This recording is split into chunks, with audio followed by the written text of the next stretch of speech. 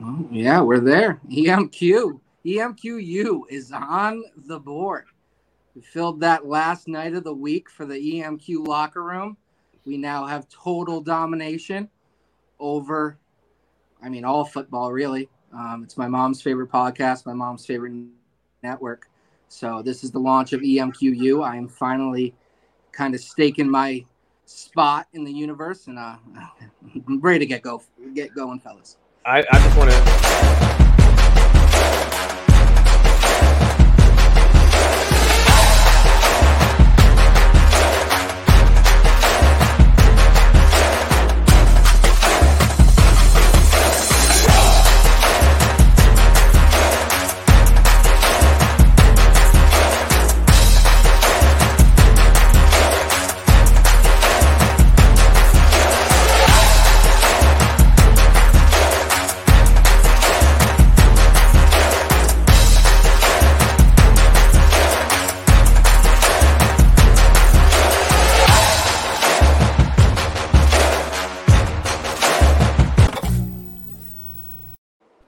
Phenomenal. Oh, what a fire intro. We always have the fire intros for all these shows. Props to the man that interrupted, Anthony. I was just about to say that I'm really glad, Nick, that this is your mom's favorite show and favorite podcast network, because my mom has never taken an interest in it. So fantastic. I'm really happy that somebody is. My parents are very interested in it, but as easy as it is to find, still cannot grasp the concept of how to find and watch the show. It's actually incredible how hard of a time they have. Yeah. No, my Ma Dukes is really into it. She's actually trying to line up a pretty sizable guest for an interview for us coming up here. A nice Power 5 quarterback at a program that has been in a lot of turmoil this year.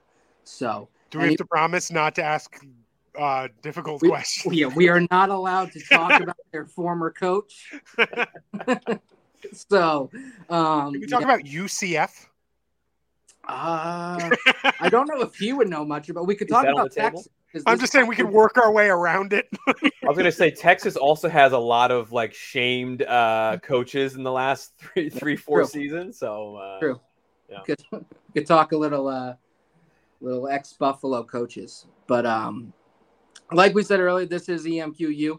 We already had Sundays taken over, and now we're taking over Saturdays too.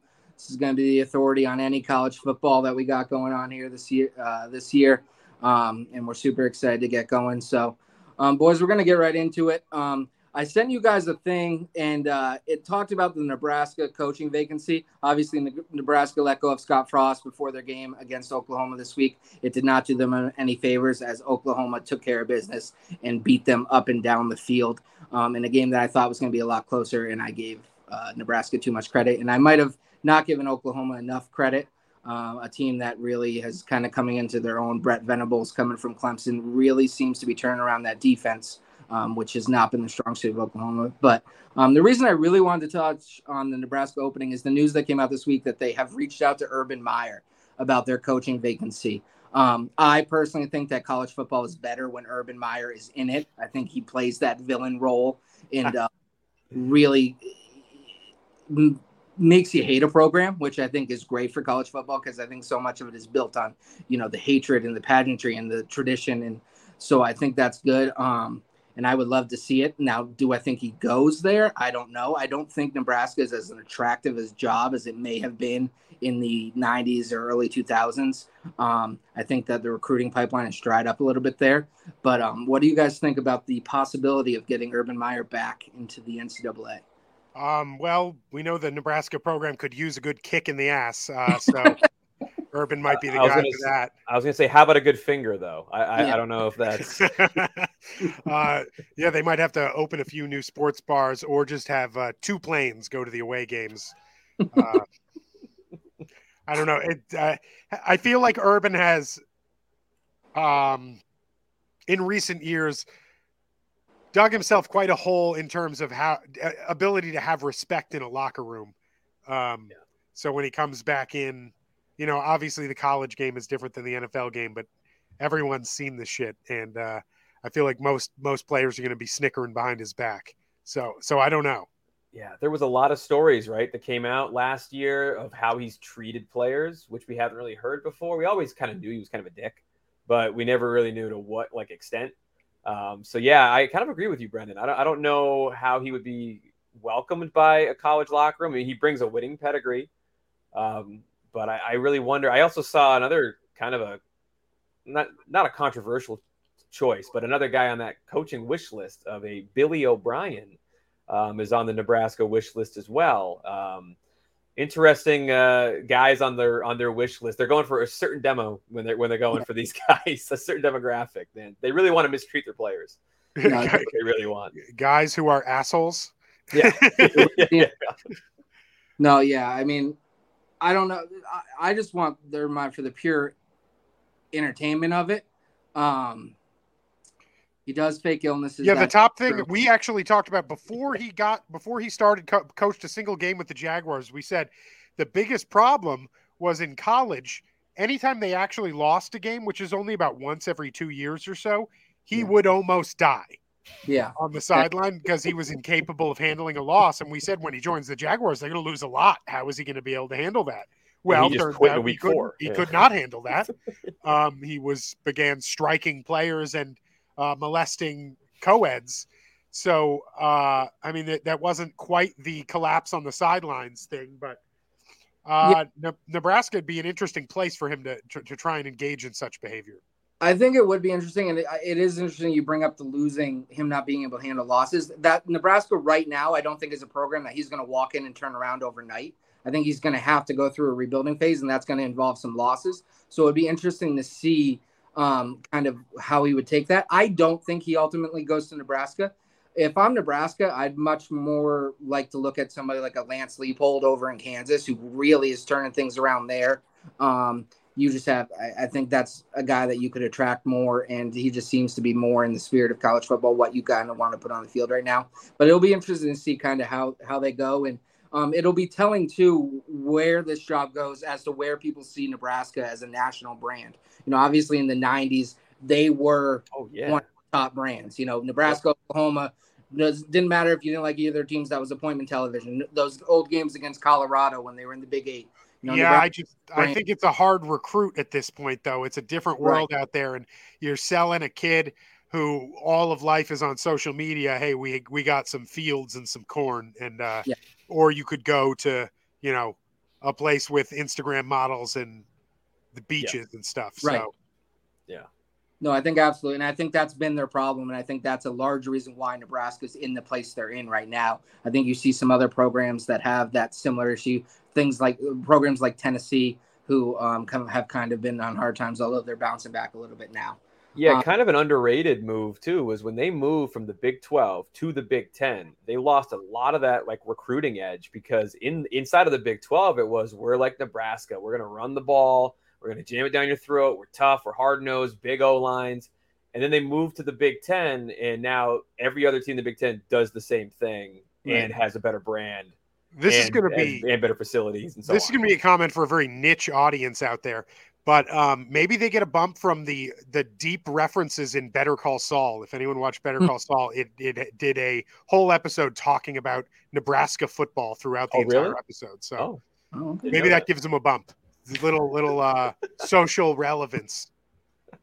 No, but Anthony, I love what you said about moving from the Big 12, because not only did it change it take away that identity, but you can't go into Texas now and recruit Texas kids and say, hey, you get to play in Texas 3-4 times a year. Like, your family's going to get to see you play at Texas A&M. You're going to play at Texas. You're going to play at Texas Tech. You're going to play at TCU. You can't say that now. Now you go to Nebraska, and you're not even playing the good side of the Big Ten. You're playing Wisconsin. You're playing Iowa. You're playing Minnesota. I'll tell you what, son, there's going to be a lot of punt opportunities out there. There are, yeah. So special teams, punters, great spot to land. As far as the skill positions, I don't know if Nebraska's a marquee name right now. You also underestimate with the loss of Scott Frost. You mentioned the Oklahoma game and how ugly it was. The loss of Scott Frost, I think Nebraska boosters might have underestimated his ability to lose by single digits and cover those spreads. Good point. That's out the door now. We get double-digit losses there. That's true. Yeah, no, they definitely can't keep it keep it under wraps this week. So as kind of we move on to that, we move to a few, as we said, this first episode. So we want to go over some of the big things in college football right now. Biggest thing in college football that's come out probably in the last few months is playoff expansion. By 2026, we're going to a 12-team playoff. You know, the way I've seen that's going to be structured is the top 6 seeds are going to be the 5 power conference champions. Then the best of the group of 5 are going to get the top 6 seeds. The second 6 seeds are going to be at large. You're going to see those top 4 teams get buys. It's long overdue. I know that the issues have been money. The issues have been bowl tie-ins. The answer to all your questions is always money. But now that we finally got there, I think it's going to do a few things for the sport. One is I think this is going to, in a sport that we're seeing parity come a little bit. You see, some of those Sun Belt Conference teams coming up and we're going to talk about that later. But I think this is just going to add to the parity because right now there's 4 teams and 3 of them are pretty much decided before the season starts that get to play for a national championship every year. So it's hard to recruit kids if you're a program that's in, that 7 to 15 spot and you can't seem to go over the hump, like a program that I'm a fan of. I think that's going to give you the opportunity now to say, hey, we can play for a national championship. You come here, we're going to play for a national championship. So I like that sense of it. I think it's going to open up more opportunities. I think you're going to see kids going to different places that they might not have gone before for that opportunity. Yeah. And I think it's just great for the sport overall. I think it allows a lot of the regular schools to maintain the excitement of their fan base for a much longer period of the season because most fans of major programs now, it's just a product of our society, only care about the big picture. So it's harder to motivate a fan. Oh, there's a big rivalry game later in the year. If we win that, we had a nice season. Or if we win these games, we could win part of our, a share of a conference, whatever. But if there's still a potential chance to win your conference, which puts you into the college football playoff, that always gives you an excitement factor for the next game. Yeah. So there's a lot of people I've seen out there whining and being like, oh, this actually takes away from the regular season. I think it's the total opposite. This makes the regular season much more meaningful for way more teams. But yeah, it might take away a little from the regular season for those top teams that now can lose a game. But so what? We were living in a world where only 5 teams are playing for the championship every year. Mm-hmm. Now, all those just below the top tier teams, even if they drop a game early in the season, if we can win our conference title, we're in. And I think that makes everything more exciting. It makes all those conference championships matter on a national stage, which other than a couple of them, they really haven't mattered in a long time. And it also creates the potential, albeit it's still a long shot, but it does create the potential for the first time in college football for real, for there to be a Cinderella team at some point. Exactly. Which there just hasn't been a chance for. Because now that one team that, Cincinnati made it last year, but there's been a lot of them in the past that haven't, the UCF, et cetera. That one team will be in, and they will have a chance to play that big team. And at some point, one of them is going to beat them. And that'll be incredible. And plus, we get to fill out brackets now. I think we're far enough out. It's big enough. There's brackets. And what bigger money maker is there for the NCAA than brackets? I love filling out brackets. And you kind of touched upon one of my points, which is I have 2. One is that magic that we get with college hoops, where, as you said, Brendan, a team could get hot at the right time. So even though they lost 2 really tough out-of-conference games early, or even a close in-conference game, and they're all of a sudden they're 2-2, but then they get hot and they win their conference championship and they're in the playoff, and all of a sudden we have that Cinderella team. I think it's also going to force a team like Bama, who's been so dominant. Great props to Bama, the Georgias of the world, the SEC schools. Let's see if you have to beat 3 top-tier teams instead of just waltz in and get and have to beat 1. I think there's more of a chance for some parity at that top. And then, Nick, you kind of touched upon it, but I also wonder how this is going to affect the recruiting, because I think those top-tier teams, all these kids come out of high school, they want to play on the big stage. They want the guarantee of, I'm going to be on national television. I'm going to be on the big stage, get that NIL money, be featured, winning championships, boost my draft stock. And they thought the only way to do that is to go to one of these 3 schools. Now you can go to those schools like a Michigan State instead of Ohio State and still have a chance to get all the perks that those schools get just because they happen to have the best pipelines and the best recruiting. So I'm looking forward to it. I think it also goes hand in hand with where you're at with the transfer portal right now too. It's going to open up a lot more opportunities. I think you're going to see a more active transfer portal. I also am interested to see if it's going to have an effect on scheduling. Now, scheduling in the future, we're going to talk about the next thing we're going to talk about is the conference expansion. So I don't know how much out-of-conference games you're going to have in the future when you have 14 teams in your conference, 16 teams in your conference. Yeah. So it's going to be interesting to see how they navigate that. But I would hope it would make some of those bigger schools more apt to play a big out-of-conference matchup because hey, we're going to play somebody week 1. If we lose that game, our season's not over. Whereas right now, a lot of the time, hey, we don't want to go play somebody because if we get tripped up, our season's over. We can't lose a game. So I'm just interested to see if it would have an effect on kind of scheduling and you'd see more of those games. I could see it go both ways because I could also see teams say the goal now is win your conference. Right. Because if you win your conference, you're in. So your schedule doesn't matter as much. So don't give ourselves as much of a challenge in the other games. So I could see teams go both ways with that. Yeah. But yeah, the other cool thing it does is it really does make it, we get a 12-team playoff, but it actually makes the playoff even bigger than that because every conference championship game is a playoff game because the winner is in the playoff. So It really broadens it out big time. All those conference championship games are playoff games, albeit the teams that are already, going to make it, wouldn't be, but sort of just like college basketball is. It doesn't branch all the way to the lower conferences, but those big conference championships games are going to be awesome now. Yeah. As we see from Stan. Yeah. I think that's a good point there from Stan Pats. Don't forget though, everyone makes these stupid out of conference schedule. Half the teams have already agreed to play each other in 2038. Oh, yeah. So. Yeah. No, absolutely. And like you're saying, those conference championship games, those games also get magnified because those top 4 seeds are so important. Not only are you trying to get the top 6 seeds, but you're trying to have a little bit of style points so that you can be one of those 4 buys going into it too. Big time. The other cool thing for those other teams though that get in is the first set of games will be actual home games for the schools, mm-hmm. That's which is big money. That's some big time money right there. That's a big incentive as well. Well, and just the atmospheres at those games is going to be unbelievable. It's going to be awesome. Yeah, that's a national stage for their campuses that they've never had for a lot of mm-hmm. It'd be pretty cool stuff. I'm just very excited about it. I think it'll bring way more casual fan interest into college football. College football has been almost totally hijacked by 4 schools. And there's nothing worse than that week 1, man.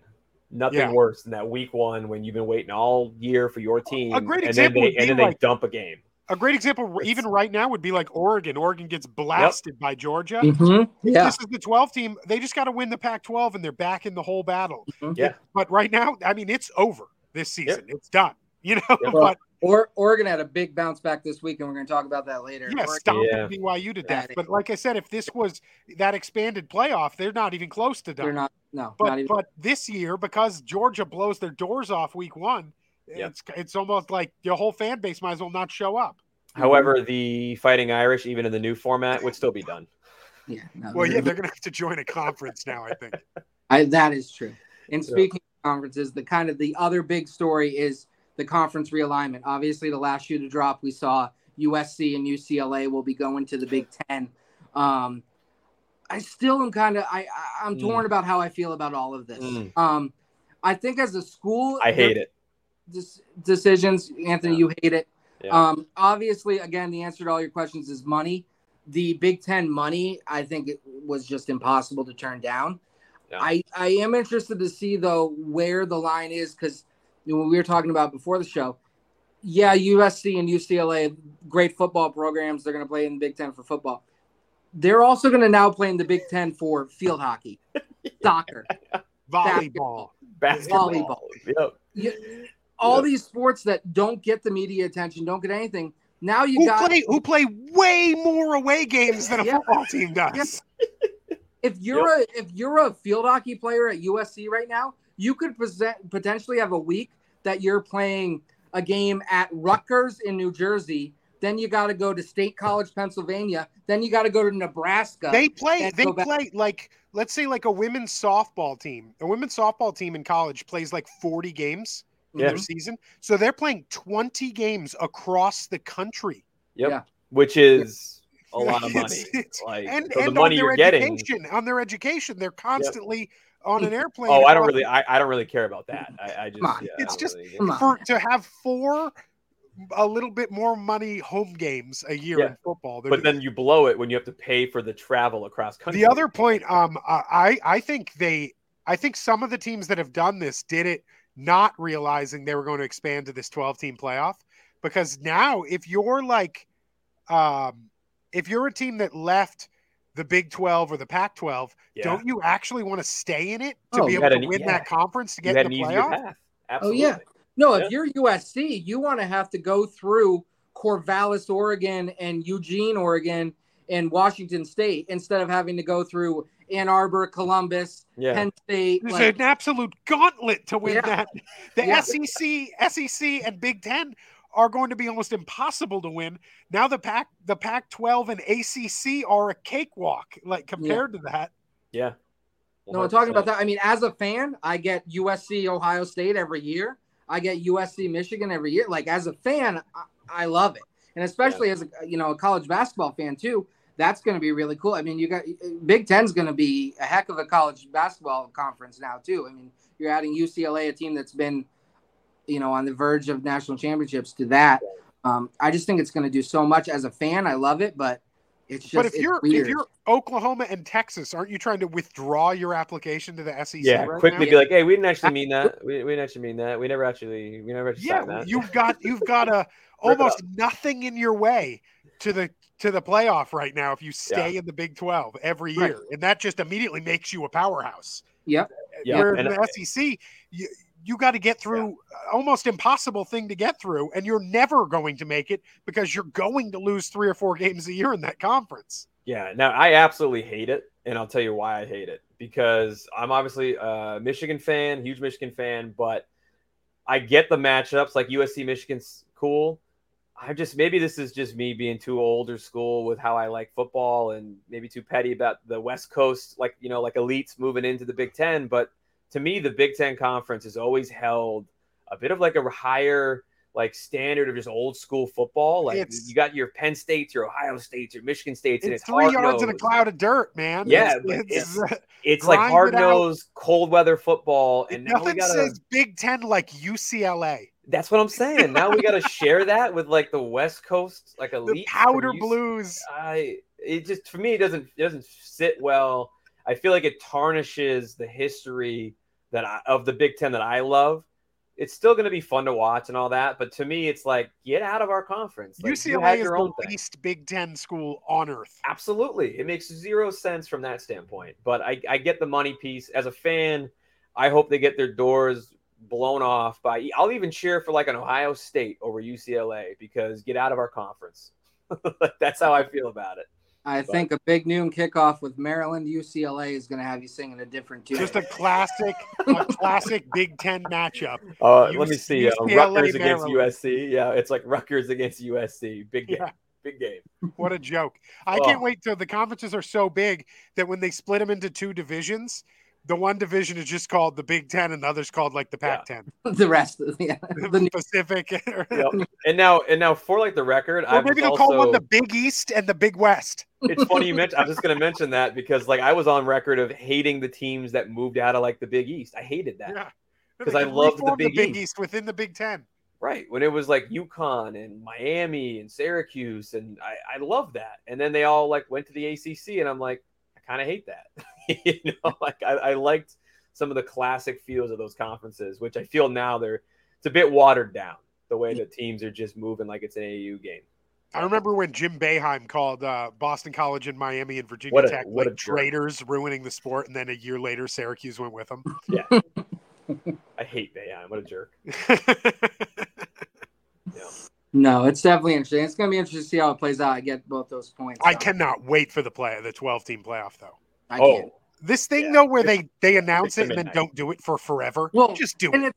It's so wishy-washy too. Like it's gonna happen by 2026. Yeah, just do it now. Give me a break. Yeah, do it right now. It could just pop up and do it like you can do it. Here, just let's do it. Yeah, absolutely. Yeah.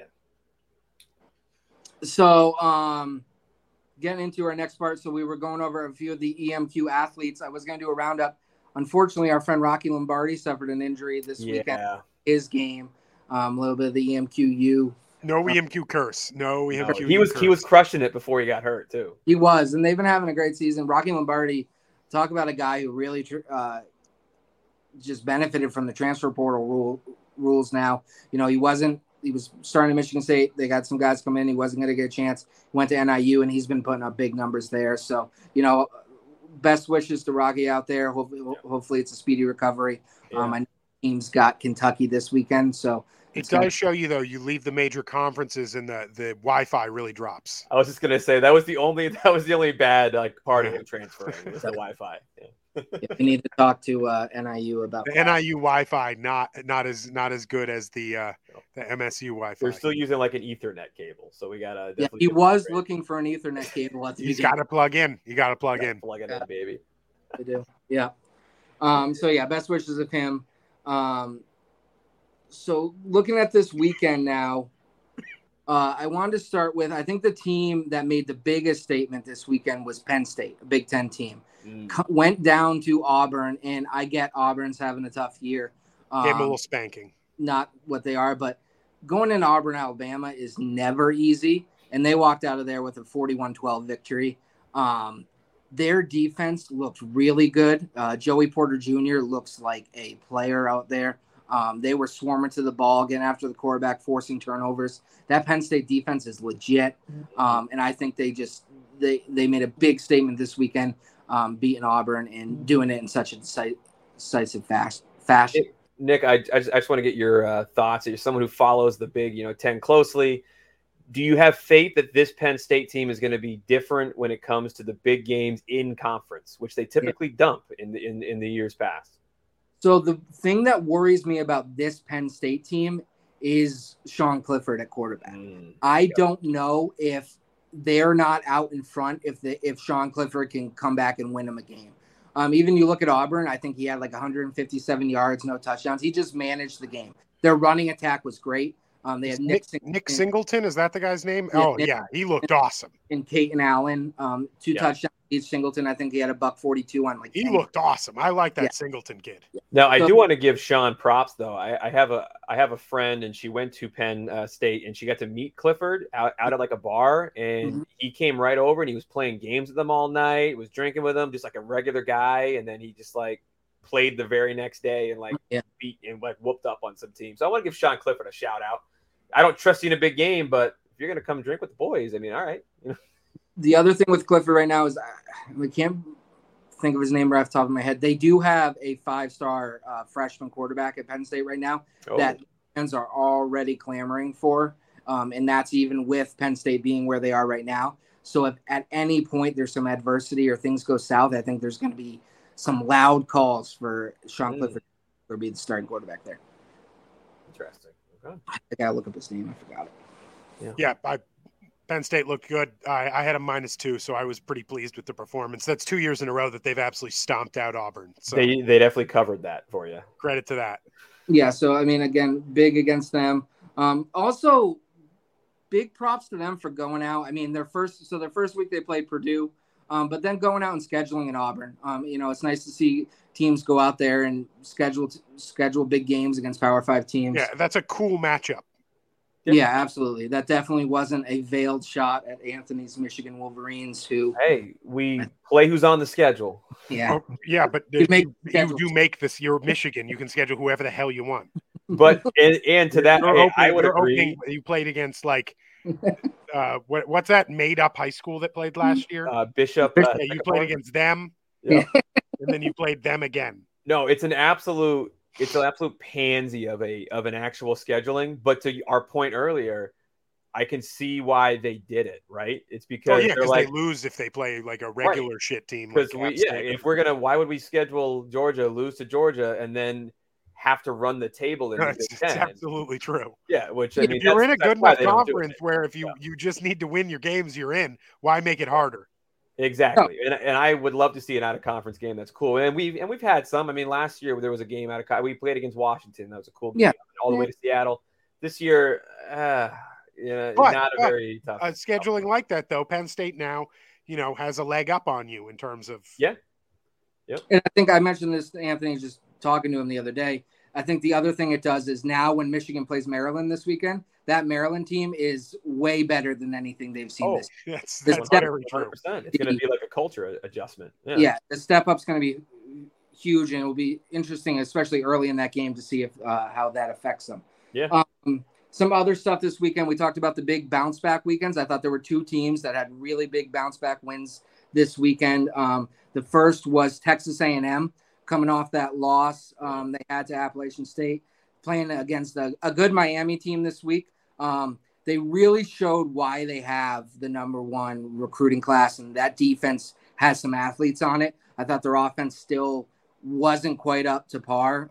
Max Johnson coming in, I think he's a better game manager, so I think it was a good choice to go to him for the starter. They ended up winning, I think, 16-9. But defensively, they looked like a formidable opponent, a top 10 defense. It was just kind of an ugly game, but they were able to get a tough victory against Miami. Yeah, and real quick on that team, I love that Miami team this year. I know now because of what we talked about, they have to probably run that table to have any shot at an outside playoff berth or even the ACC championship. But Tyler Van Dyke is an NFL quarterback. I like him a lot. He's got the prototypical frame. He's got a strong arm. And if his wide receivers caught 3 passes at the end of that game, he threw 3 great balls to extend that final drive right in the guy's hands, and they just couldn't catch him. Kind of disappointing to see that end like that. But props to A&M. Devin Shane, am I pronouncing the last name correctly? I've heard it a couple ways, but he was incredible bouncing off tacklers. So credit to Texas A&M. I have a feeling that they are going to get stomped when they play Bama. But I have a feeling that they're going to have to stop doing the late night stand-up routine before the games because, by golly, good Lord, is that embarrassing. Mm-hmm. I didn't actually see that. What Apparently, they've been doing that for forever, but someone decided to put it out on the internet, and oh man, it's actually 2 weeks in a row. We've seen it now. The whole internet has seen it. So if you ever watch a Texas A&M game, you'll see these guys in a bunch of white costumes. They look like milkmen running up and down. They're called the Yell Leaders, and they lead the chants for the students. And they have a meeting before the game where basically it seems like they just roast whoever they're playing. Yeah, it's called something late night something or whatever, the night before.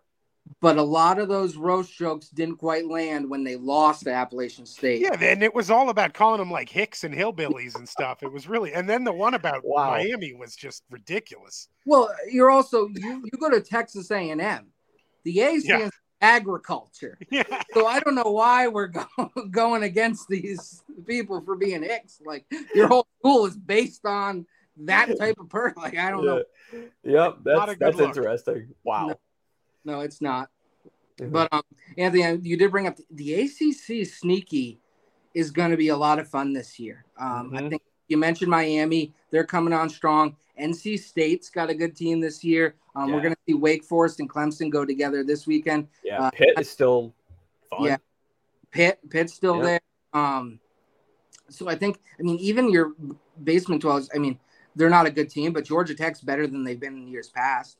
Florida State had a big win over Louisville. Florida State hasn't looked terrible. So I think the ACC in general is up when I think a couple of the other conferences are down a little bit this year. Yeah. And another conference I think is up is the Pac-12.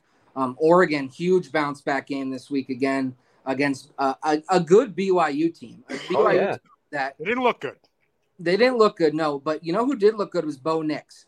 And Bo Nix reminded people that he is the most Jekyll and Hyde quarterback out there. Bo Nix can single-handedly win you a game. He can also single-handedly lose you a game. Well, Bo Nix has been playing college football as long as Tom Brady's been playing NFL football. That's true. I was going to say, I think Bo Nix is he was in the same class as Carl Krauser. Well, he was grandfathered in. He has such a college QB name that they just let him play forever. It's not really a pro name. He's got to He stay in gets to college be for a while. it's actually, it's not the same guy. It's like a name that passes down like the Dalai Lama. There's always got to be a Bo Nix.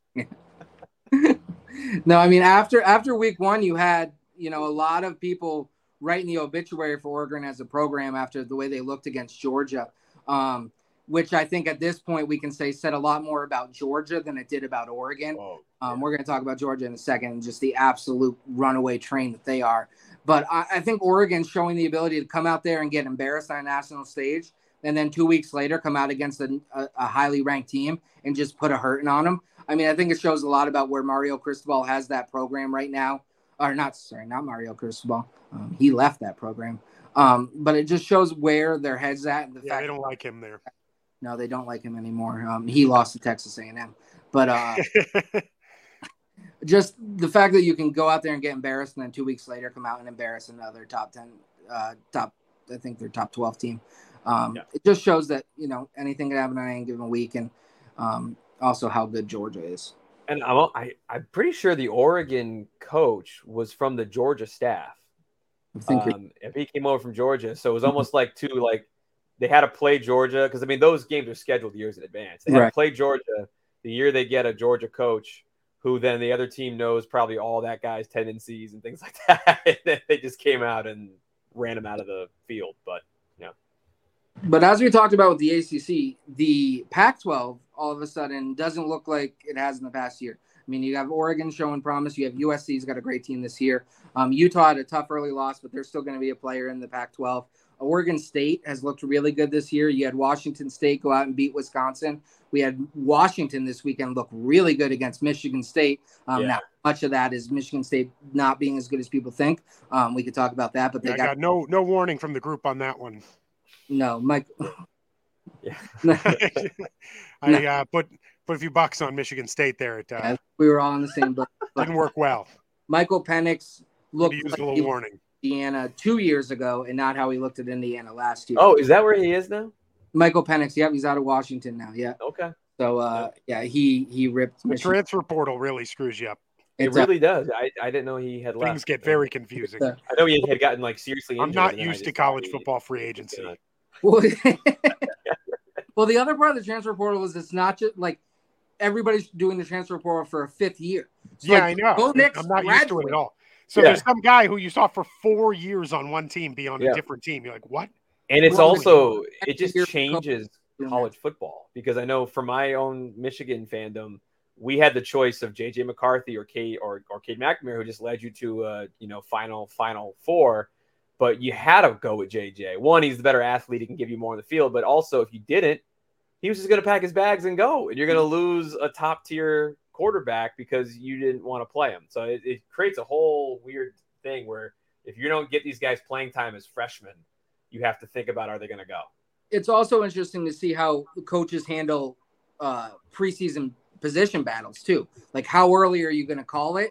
Or are you going to do it purposely late so your guy doesn't have a chance to leave? Or are you going to early so that you give your guy a chance to leave? So it's very interesting to see how the different coaches navigate that situation.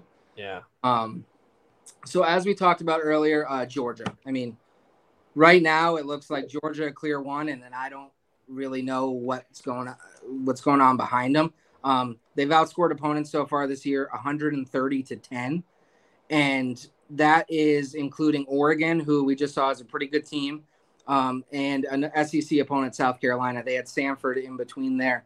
South Carolina, obviously not the greatest of SEC opponents, but it's still a Power 5 team, and you've still outscored your opponents 130-10.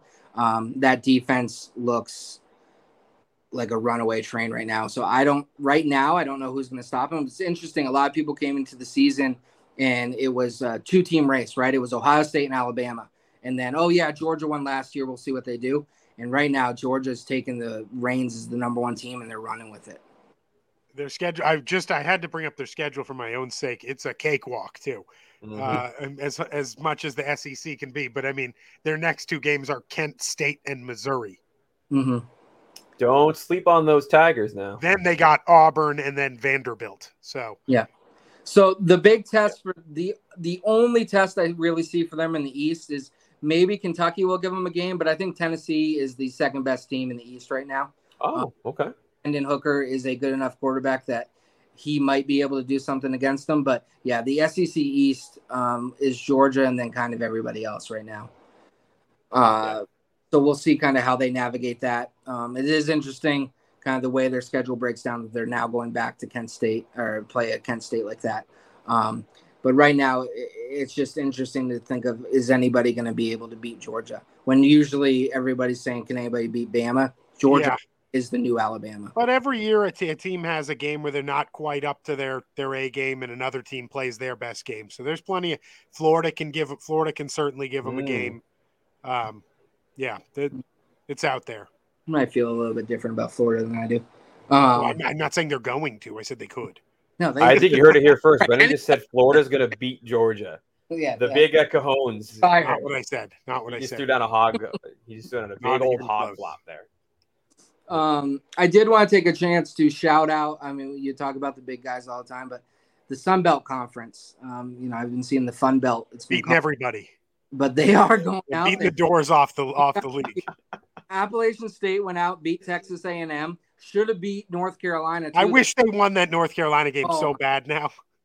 Yep.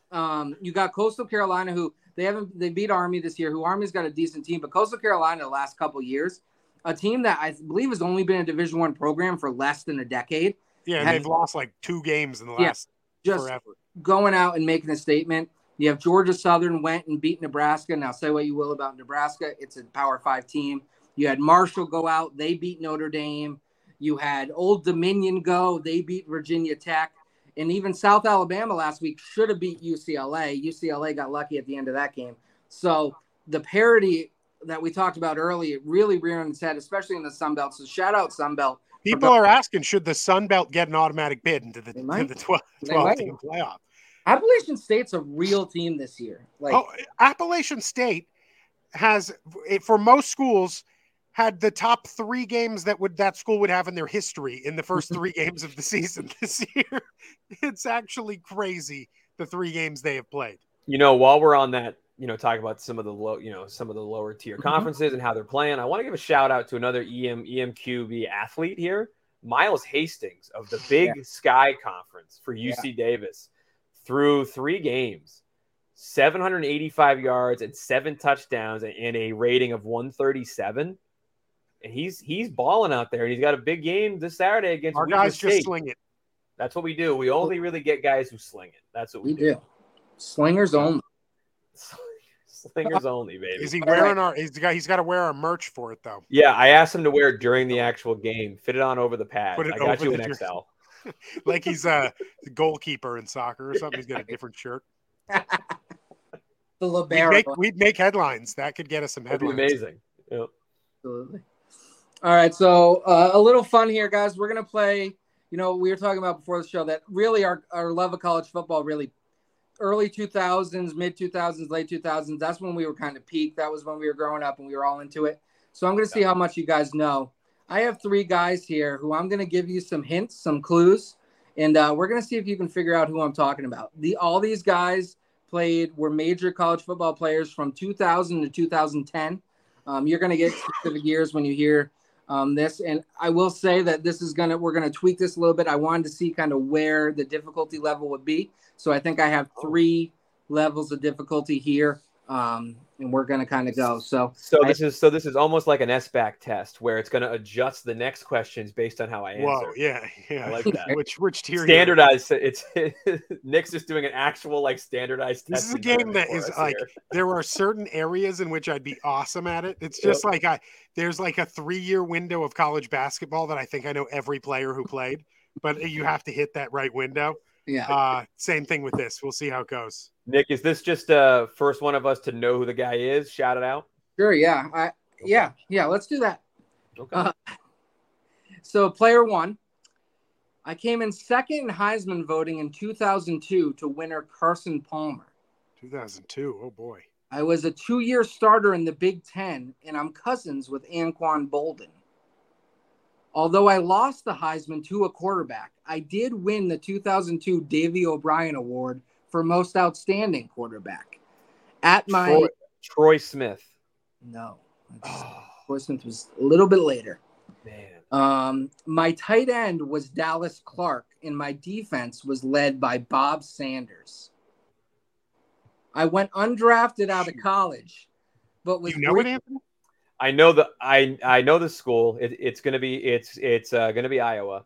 Yeah, I know. Um, I can't think of who the quarterback is. Maybe I'm dumb. One more hint. I was undrafted out of college, but was briefly signed by Washington before enjoying a 6-year CFL career. Iowa quarterback.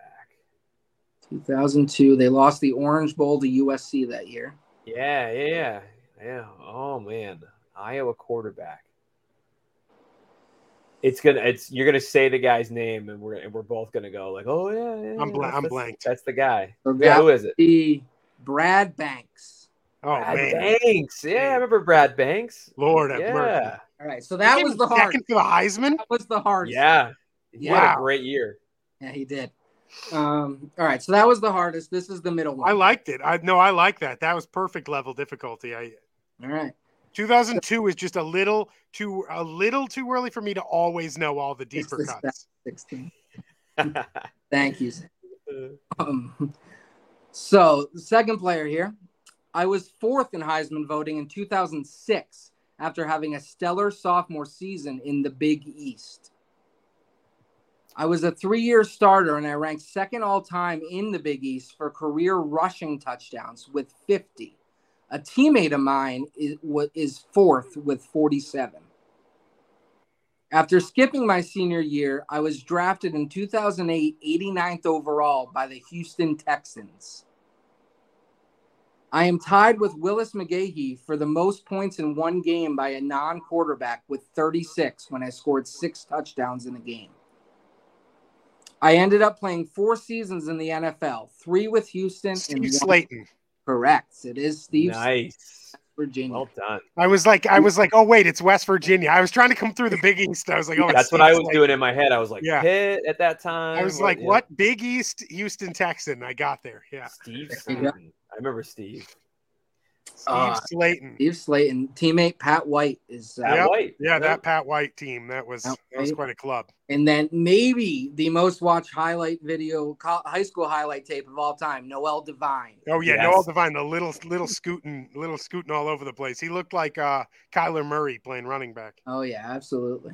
All right, so there you go. You guys are 1 for 2, and this is player number 3. This is the one I thought was the easiest, but we'll see. Oh, okay. So player number 3, I came in second in Heisman voting in 2009 in one of the closest races of all time to fellow running back Mark Ingram.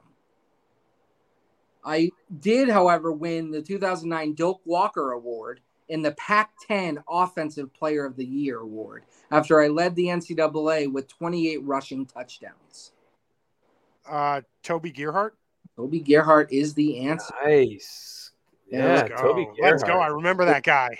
Yeah, So remember that guy. he was fun. Toby Gerhart was Absolutely. electric. Yeah. An absolute truck.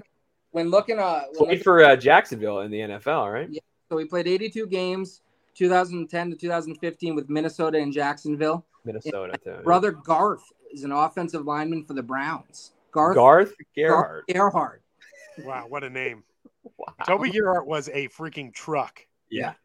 Toby Yeah. Gerhart was Christian McCaffrey before Christian McCaffrey was Christian. Yeah, Yeah. but he was really Peyton Hillis before Peyton Hillis. That's true. Yeah, that's very true. Who was really after Mike Allstott. So Mike Yeah, Allstott yeah. was Toby Gerhart But before Toby halfback. Gerhart was Peyton Hillis. Yeah.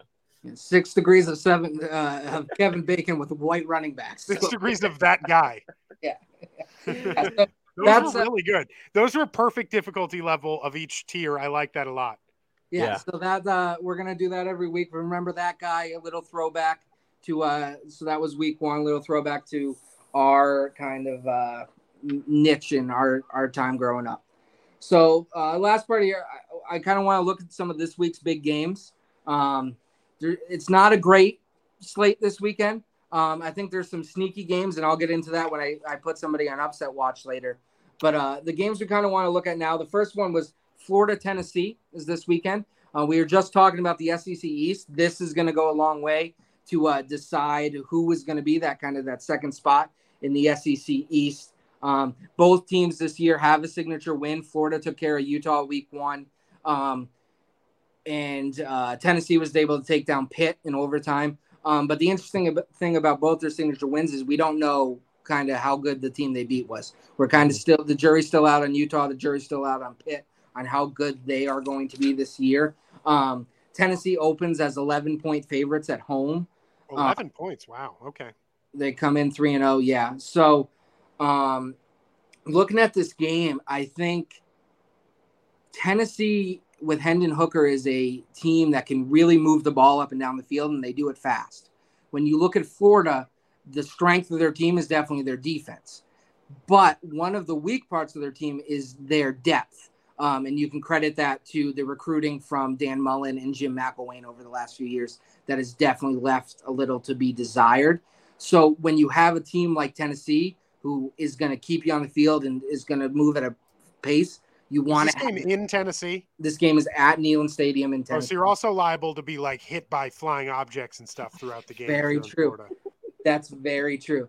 So that's where I think this game is close for a while. And then I think that defensive depth is going to catch up to Florida. And I think Tennessee pulls away at the end. I think 11 is a good spread. I think Tennessee wins this game by 10-14. Tennessee, a fan base of petulant children. It'll be very interesting if anything goes wrong at all. They lose their absolute minds. They think it should be handed to them. Both teams have very mobile runaround quarterbacks. Hooker likes to pull his hamstring. He did that a lot last year. Anthony Richardson doesn't know whether he's good or not. It's true. It should be interesting. I don't know. He has such flashes of being great. I think Florida can give him a game. If it wasn't in Tennessee, that's a very hostile environment. I think Tennessee will squeeze out a close game here. Yeah, shootout. I'm leaning towards Florida in this game only because I've seen in years past, and I mean like the last 3-4 years, Tennessee is so prone to drop in a game like this where they probably should have won, and it's all of a sudden you blink and it's 38-30, 35, and they just lost. So I'm going to say Florida comes in there, and Anthony Richardson, this is one of the games that he plays well, and I think Florida gets the win. So Tennessee, I think that game's coming up for Tennessee. I just don't think it's this week. This is too prominent a name for them to be. They have to drop it to like Missouri or something like that. Yeah. So the next game, or like, do they have an out of conference game against like Purdue or something like that? They'll lose that. No, they already against Pitt overtime. So that's fun. But they have a couple sneaky games that come before big games. So I think the week before they play Alabama, they play Kentucky, and I think that could be a little bit of a trap right there. Well, them against Will Levi. That's just an awesome game too. That is a great game. Yeah. Next game we're going to look at, obviously one that's close to the heart of one of our guys here, Clemson at Wake Forest. Clemson, I've seen 7.5. I've seen 8 as they kind of open up as favorites there. An over, which I think is interesting, of 55.5. When you look at this game, obviously Clemson has the dominant defense, but it's going to be, we're going to have to see what does DJ do, because Wake Forest doesn't have a great defense, but Wake Forest is going to be the best offense that Clemson's seen. And if Clemson does have a weakness on defense, it's in their secondary. We even saw them give up some big pass plays to Georgia Tech. So it'll be interesting to see how Sam Hartman can exploit that. But Sam Hartman also needs to show that he can finish a game. The two biggest defenses he's faced, Clemson last year and Pitt in the ACC championship, he's fallen apart at kind of the end of the game. So it'll be interesting to see that. Brendan, what are you thinking about this game? Yeah, I mean, Clemson's front seven on defense is like literally an NFL team. It's actually insane. Clemson's defense is probably one of the best 3 defenses in the country. They're a ridiculous team. They're going to have 4 to 5 guys go in the first round of the NFL draft. Clemson's problem is just, are they going to be able to do offense today is the question that has become the question for them for the last 2 years. If they're going to be able to do offense, they'll be fine and win the game. That's pretty consistent for the last 2. They hold everyone to below 20 points for the most part. I think Clemson will win this game, but I think it will be a close game because of their struggles and because this is a team that can score, so they're not going to be able to win 17-7. I think it's a game that hopefully Wake Forest defense is bad enough that Clemson scores on them, and Clemson's defense takes advantage of the fact that they are just athletically superior and can dominate up front, which I think will happen. Also, fun note, I don't know, Dabo has just embraced that the team is about him now. It's just about him exclusively. I don't know if you've seen him run down the hill, but that man's head is the size of countries.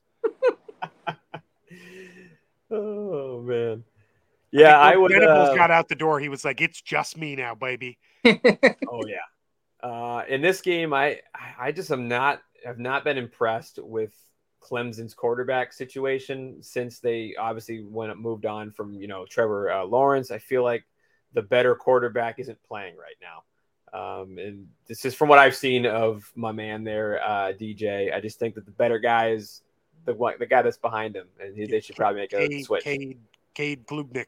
Yeah, but everyone wants him to play. Everyone and the Clemson fandom is just like, just play him. Yeah, I haven't seen anything from DJ that screams like DJ had that really nice game against Boston College 2 years ago, and everyone thinks that game is showing up again. Yeah, and with that said, it could be in this game because of the way that Wake's defense is going to present itself. But I feel like he's a veteran. I feel like he's going to make enough plays against the game Clemson defense. And as Brendan said, you're not winning this game if you're Clemson. You're not going to win it 17-7. You're going to have to. They've been doing that a lot, but yeah, you're going to have to win a game in probably the high 20s. I kind of like Wake in this one. I don't know if that's even really like an upset because they're both pretty comparable. I know ranking wise it's an upset, but I kind of like Wake in this one. I mean, it is an upset program wise and roster wise. Right. Clemson is literally, I mean, like I said, they're going to have 4 or 5 guys go in the first round of the NFL draft. Yeah. This team should not be a single digit favorite against a team like Wake Forest. Realistically, there's something wrong there offensively that I can't believe they haven't fixed. But it is what it is. So yeah, I mean, that is a realistic prediction. Yeah, you mentioned Sam Hartman. He is a veteran quarterback. He's put up big numbers. He doesn't have that signature moment, though. He's beat up on some of the other ACC teams, but he doesn't have that kind of coming out party moment. I don't know if it's going to be this weekend. That Clemson defense is just so good. That pass rush is so good. The front seven is so good that they're going to make – now, Wake Forest is already pretty one-dimensional. They don't run the ball very much, but they're not going to be able to run the ball at all. So it's really going to come down to Sam Hartman. I think Clemson wins this game, but I think Wake Forest keeps it in the number. That over-under, too, at 55.5, I think is a little bit telling because it keeps dropping. And for Clemson to cover, it's going to be interesting how that kind of works now. But I like Wake Forest to keep it within the number, but I think Clemson ekes out a close victory. All right, the last game we're going to talk about over at Jerry World, Cowboy Stadium, Arkansas against Texas A&M. That's not saying all three of us can sling it. That's true. Yeah, Spencer, shout out. We just would all be hurt very quickly, but we can sling it. I could throw a good screen pass and simultaneously tear both of my ACLs trying to throw. We'd all be hurt very quickly. Not from being hit, just from moving. No, mine would always be like a non-contact injury. That's how it's going to go down for me. So yeah, looking at Arkansas, Texas A&M, a theme this week: who's second best on each side. You know, we had the Tennessee, Florida game. See who's second best in the East. Now this game is going to tell us who's going to challenge Bama out in the West right now. Texas A&M coming off a big win against Miami after falling to Appalachian State, and then Arkansas with a couple decent wins so far this season. They beat up on Cincinnati.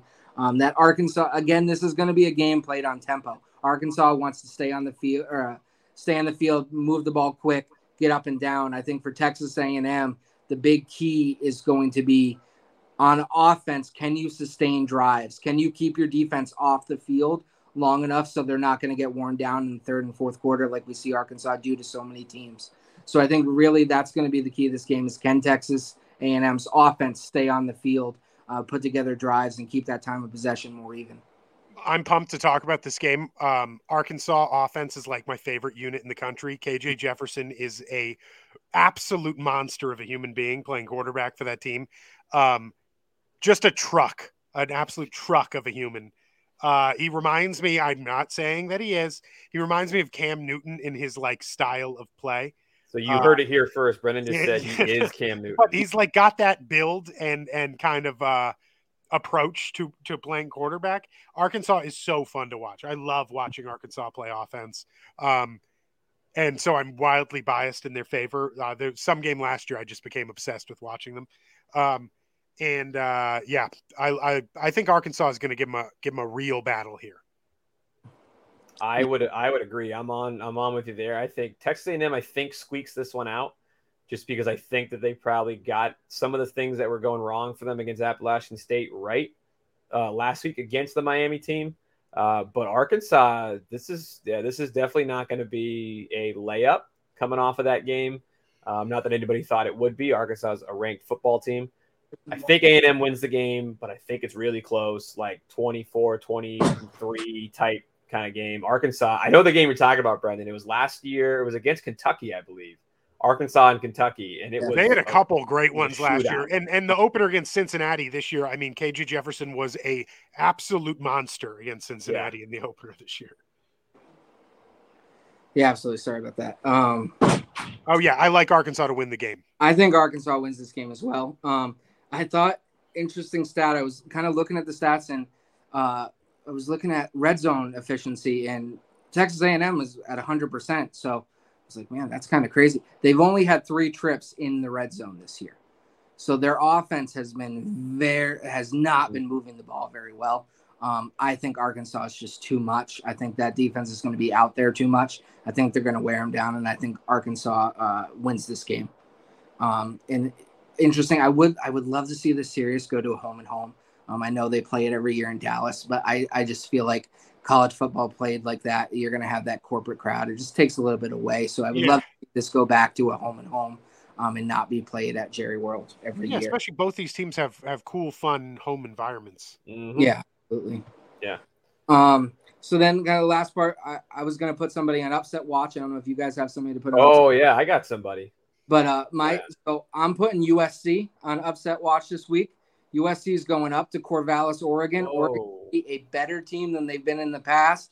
I think USC better watch out this week. I think Oregon State could shock some people. So I'm putting USC on upset watch this week. All right, I got one for you. Iowa State hosting Baylor. Give me Iowa State.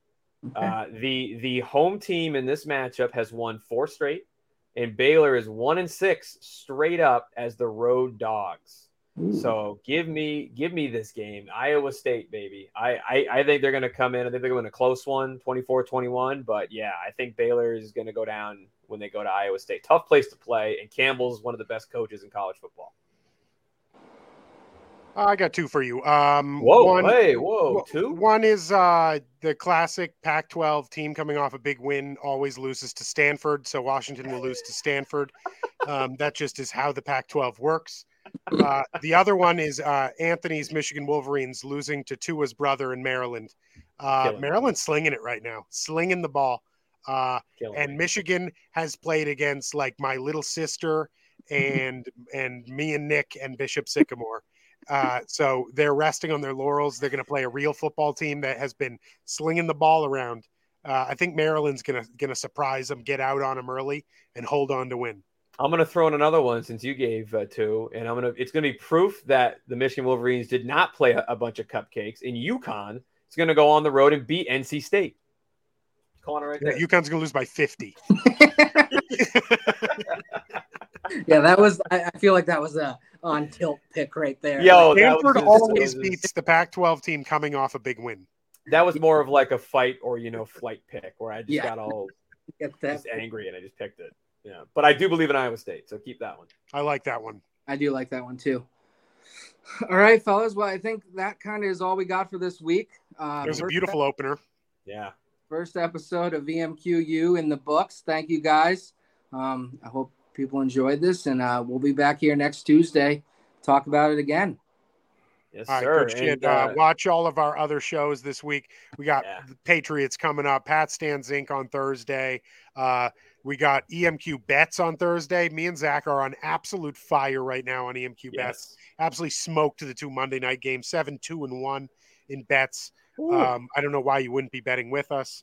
Just cleaning up, making that money, getting that internet money.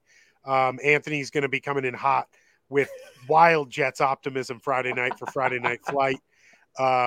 He had a celebration show last night. I sure did. I popped the bottles. It's a fun time to be a Jets fan. And they've got the Bengals who are on the ropes this weekend. If the Jets beat the Bengals this weekend, we might dun the Bengals. The Bengals are absolutely on the ropes.